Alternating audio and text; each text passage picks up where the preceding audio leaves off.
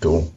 Sweetness. All right. Hello, and welcome to the Rock Metal Podcast. I'm your host, John Harris. Right now I'm being joined by Tino of PINEHILL Records because we are going to have a special Power Talk episode today. This may lead to a Power Talk series. Who knows?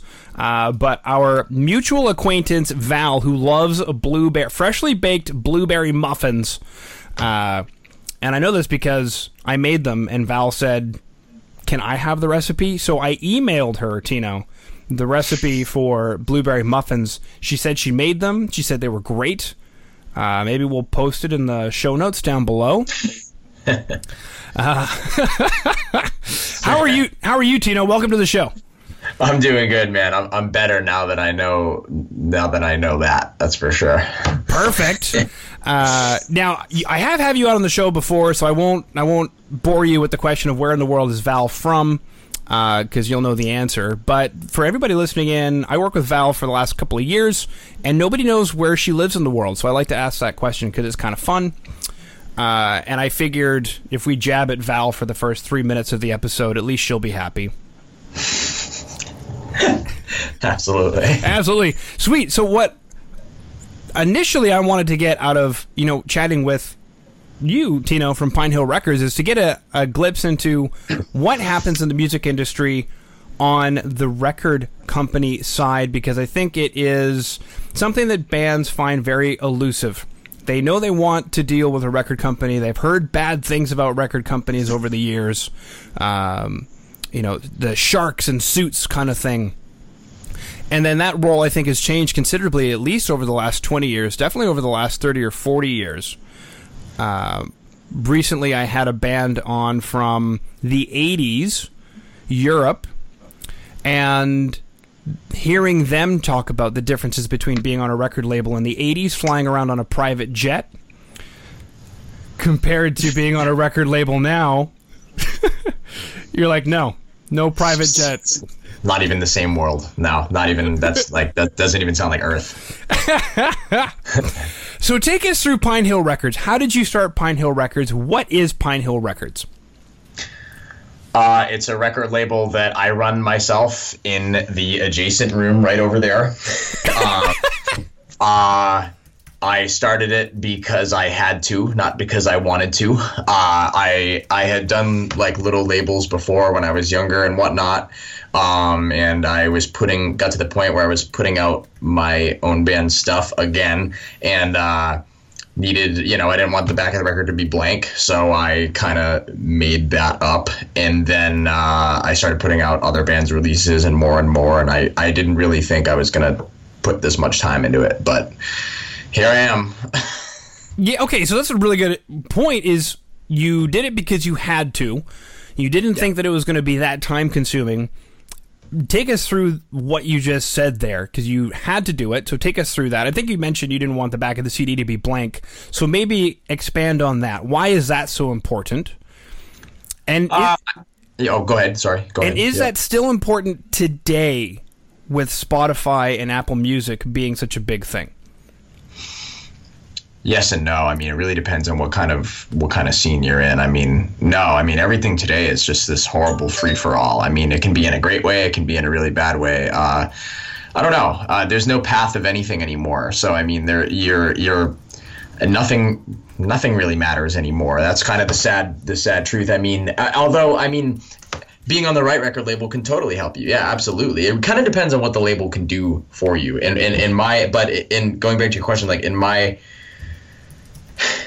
going, I didn't want it to be blank. I wanted to actually do something. I wanted to be able to trade it and distribute it and do all that stuff. And it's better when there's some formality behind that versus if you hit up a distributor and you're like, hey, carry my stuff. It's okay. But if you're a decently established small indie label that has a catalog, that's a lot more appealing. So I kind of figured that would be a better route to take.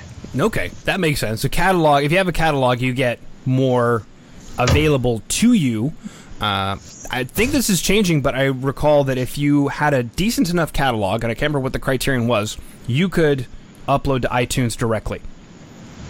You could, yeah. you could do that. I think it was you had to have at least like it was either like 20 or 30 or 50 releases under your catalog or something. I never did it direct, but yeah, you are right about that. Okay. Something you mentioned there, which was the best segue, maybe even, I don't know. You said what a label can do for you. So let's start there. What can a label do for a band? What should a band be looking for? Especially with today's day and age. I just got off of an interview with somebody who said, I did everything myself this year. It was a lot of work, but I did everything myself this year. So what is it that a label can do for you?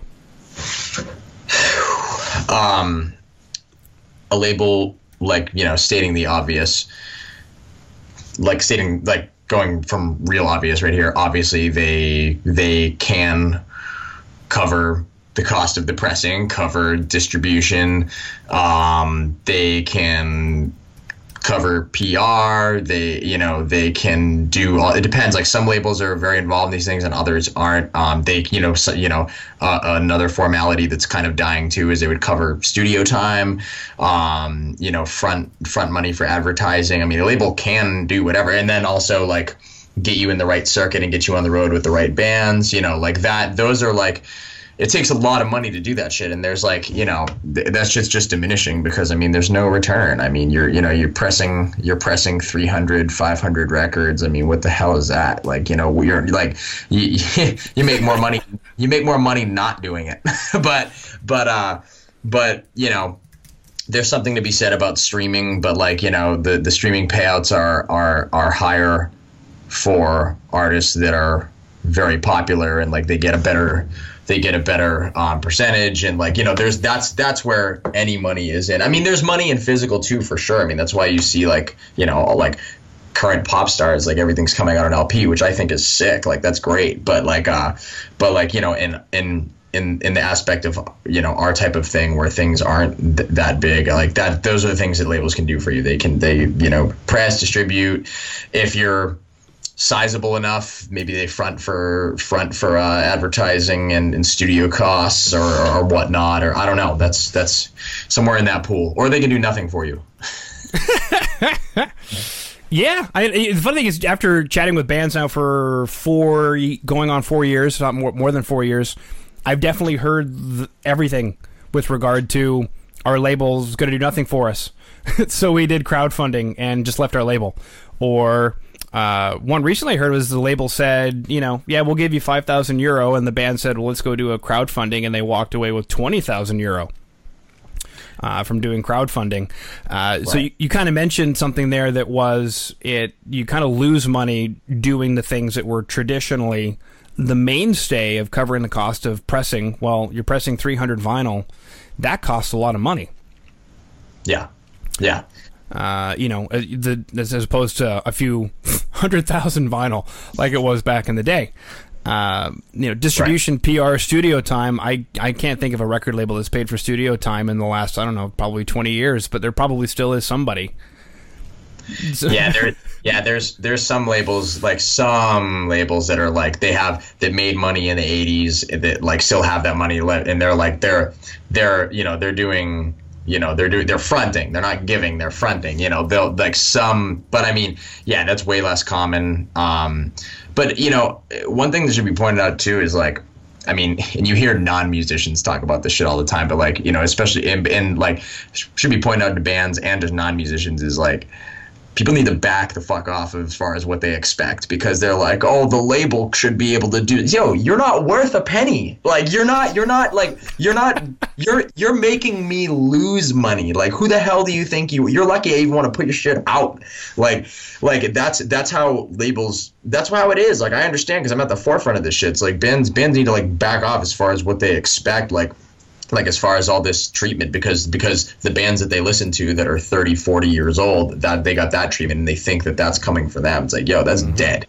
And people that aren't, people that, oh, you should be getting royalties. Like, you don't know shit. Like, like get royalties for what? Like, I mean, no one, just, you hear that all the time. Like, people think that things are still glamorous, and they just do not realize how it's. Things are so glamorous. Back to what I said earlier, when I had, and it's not Europe, that I had on the show, but it was members of Europe who said, we used to fly around on a private jet on company money, on record label money.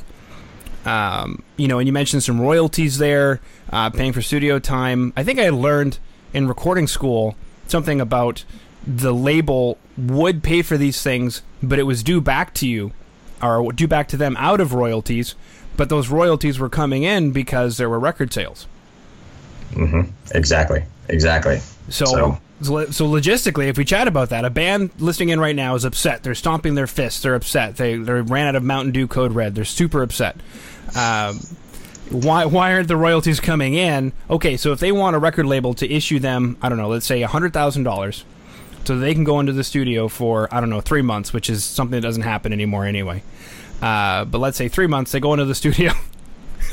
This is funny to talk about now, right? I know. Yeah, it is. I just chatted with a band who said they were in the studio for 12 days, and I said, oh my God, what happened? What went wrong?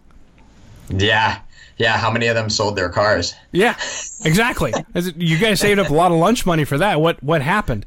Because most of the time when I chat with bands who've been at it for 30 years, they're doing the recording in their home studio, direct in, they send it off to some other studio to get reamped or whatever else, and the whole process is done within a week. Right. Maybe. Yeah. So that's where bands backing off from what they expect because, okay, so let's say, let's say for some strange reason, you had $100,000 just give a band to go piss around in a studio for 3 months. If there's no record sales, how are you supposed to get that back in royalties? Never, absolutely never. Yeah. Like you're I mean, the only hope is streaming, but I mean, if the artist isn't popular enough, even if it's a decent popular, indie artist that's mid-size or like underground popular, I mean, it's still not even going to come close to cutting it. Not even close. Yeah. Now, that brings me to my next question is, what should bands do then? Because I think a question that's floating in my mind, I'm pretending that I'm a band right now who's just now getting it.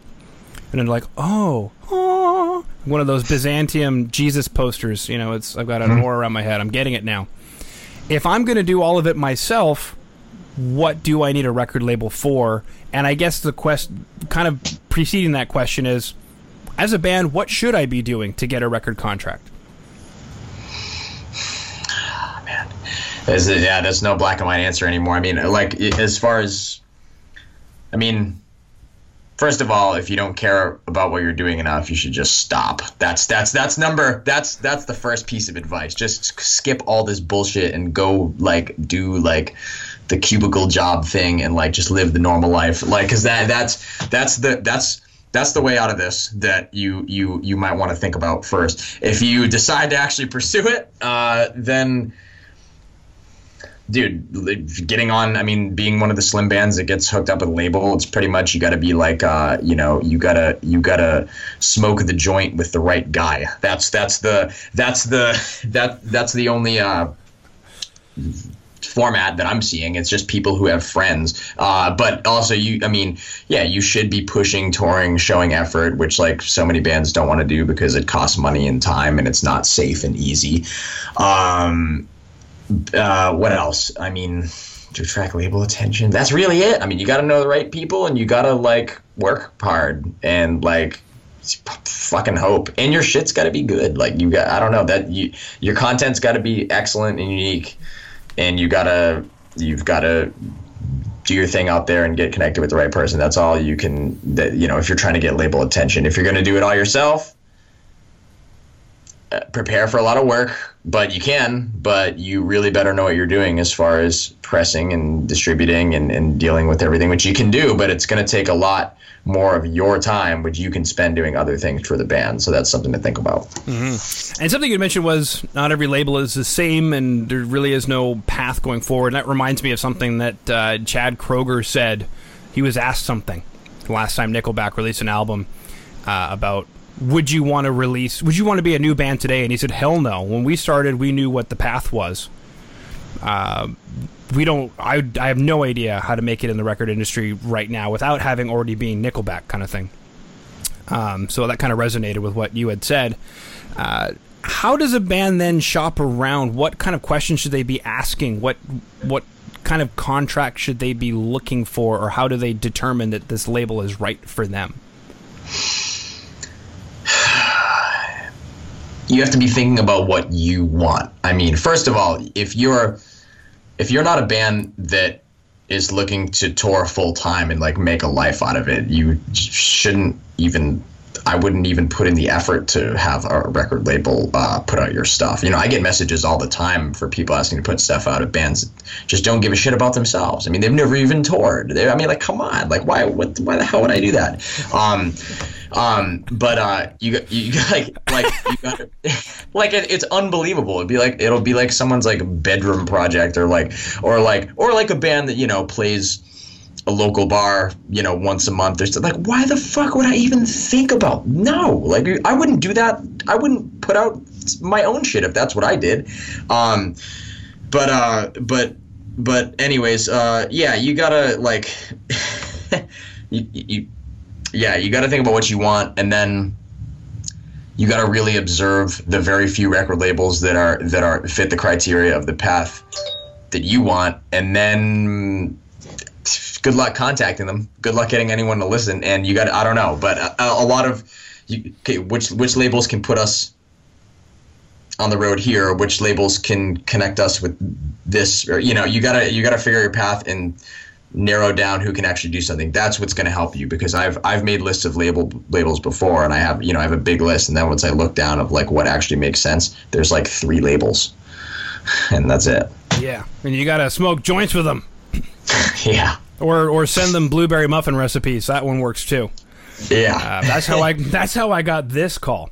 Something you mentioned was the touring business, and that takes me into 2020, where there was no touring business, and touring companies are going to be, if they're still in business, registering some red ink on their tax forms this year. So take us through that. How has the record label gone this year? How has it changed things that you do?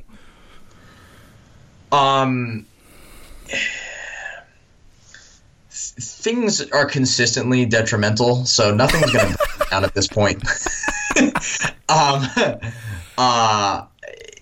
Yeah, you know, I've done it. It hasn't made it easy in terms of like, okay, like our stuff, like my band's stuff, like it only moves when we're on tour. Period. So that has definitely sucked.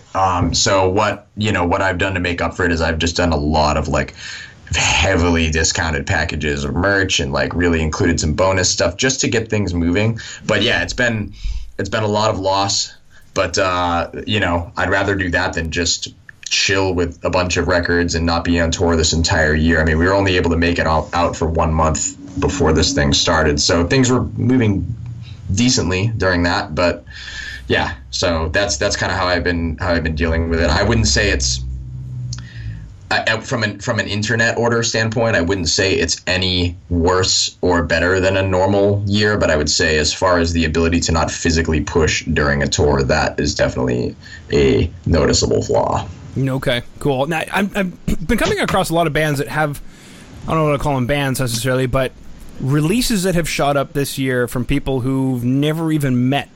Never mind, they've never gone on tour. And even myself, when I was in lockdown and I was out of work for a few months, a friend of mine out across the other side of the country, he and I started working on stuff. We've never been in the same room before, and we're just like working on stuff. Who knows if it's going to go anywhere, but we've been working on stuff.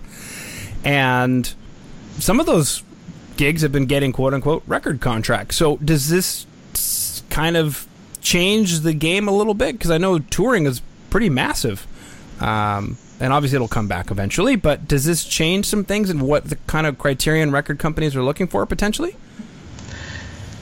I don't know as far as that goes. I mean, I think there's, for the right acts, if you're an established act with a pretty decent following, I mean, there's definitely money in the live stream type thing. I mean, I think that's going to be a thing that will be sandwiched in with touring, with exclusive packages and stuff like that for like, you know, people that can't make it to the show, that live out, you know, in other parts of the world and all that stuff. I think that, you know, but I don't know how much we would see of like record contracts coming from specifically just streaming. I mean, unless it's something that like blew up and has a psychotic amount of plays, and like they're getting a lot of attention. If there's attention on it, wouldn't surprise me if there's some sort of label interest. But other than that, I mean, I think the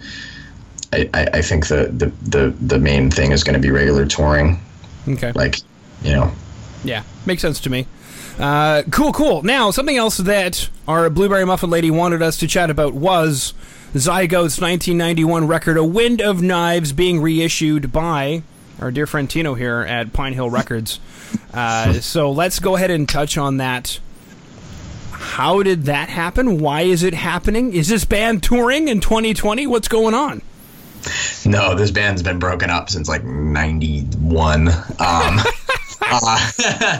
Yeah, no, that was a project formed. Those 3 out of the 4 of those guys are from a bigger band called Amoebics, who are a very influential band in the punk and metal scene. Great band, and it's an album they formed after that band broke up in the late 80s, and that's the only album they did. It never got pressed here. I've been listening to the album for half my life now, and I've always really liked it, and I figured it'd be a good time to put it out and bring it here. And it was a pretty easy setup. I mean, I contacted them, and it made sense to them, made sense to me, and so we did it, and that was that. And it's been cool. It's just it's always fun to put out something you've been listening to for like a good part of your life, and yeah, that's really all I can say about it, I guess. I mean, is that, since it's something you've listened to for the majority of your life, I know that when I'm backstage chatting with a band that I've listened to for 25, 30 years, and they're sitting there in front of me, and I'm like, was there a bit of that with this release? It was. I mean, maybe if I met them in person more, but I mean, it was just cool. Like, I was just pretty stoked as soon as it was like locked into place. Like, it was like I was just pretty happy about it, and and it seemed like they were too. Again, I've never met them in person or anything, but yeah, there's a bit of like, oh shit, cool, like this is legit. Mm-hmm. So. Cool. Very, very cool stuff. Is there anything else that you wanted to chat about, Tino? I mean, oh, sure. But to go there, probably not. Yeah, I mean, I guess, all I can say is just, thanking people that have, been following the label and supporting the label, because there have been some good people that have followed it the entire time. I mean, they have like every release I've put out, which is sick. It's still a very very ugly world in that department, and I've got. The label's going to be around for a while because I've got a lot of promises out to people, and a lot of things coming up, things that I want to do. It's not a money project, it's a passion project, and like there's a lot of stuff that I love that it needs to come out on wax, and like it's gonna suck for the pocket, but it's gonna be good for the mind. So I guess that's all that matters in the end, right? It sounds almost like you're running a podcast. Jeez Louise. Yeah. That's my favorite question. Oh, how much do you make for doing a podcast? Like, stress and free time away from my wife, and I don't know what else. Yeah, right. That's funny that someone would ask you that question. Oh yeah, how much you making off this sick podcast business? Like, yeah, you're really reading too many of those 5-point blog posts. Stop it. Yeah. Yeah. Beautiful. Okay, well then that concludes my questions. Tino, thank you so much for coming on to the Rock and Roll Podcast for this. You're the first Power Talk series. I think it went well. How do you think it went? I think it went just splendid. Splendid. Perfect. And then we talked about Blueberry Muffins, Val, Zygote, PINEHILL Records. I think it's cool. I think I'm going to do it again, and I'll let you know when this airs. Okay. Awesome. Well, one second. I accidentally hit stop before you said thank you for taking the time, so we'll go a formality here. I hit record again. So thank you, Tino, for coming on and sharing your knowledge and wisdom with all of us here at the Rock Metal Podcast. I don't know about wisdom, but thank you thanks for taking the time.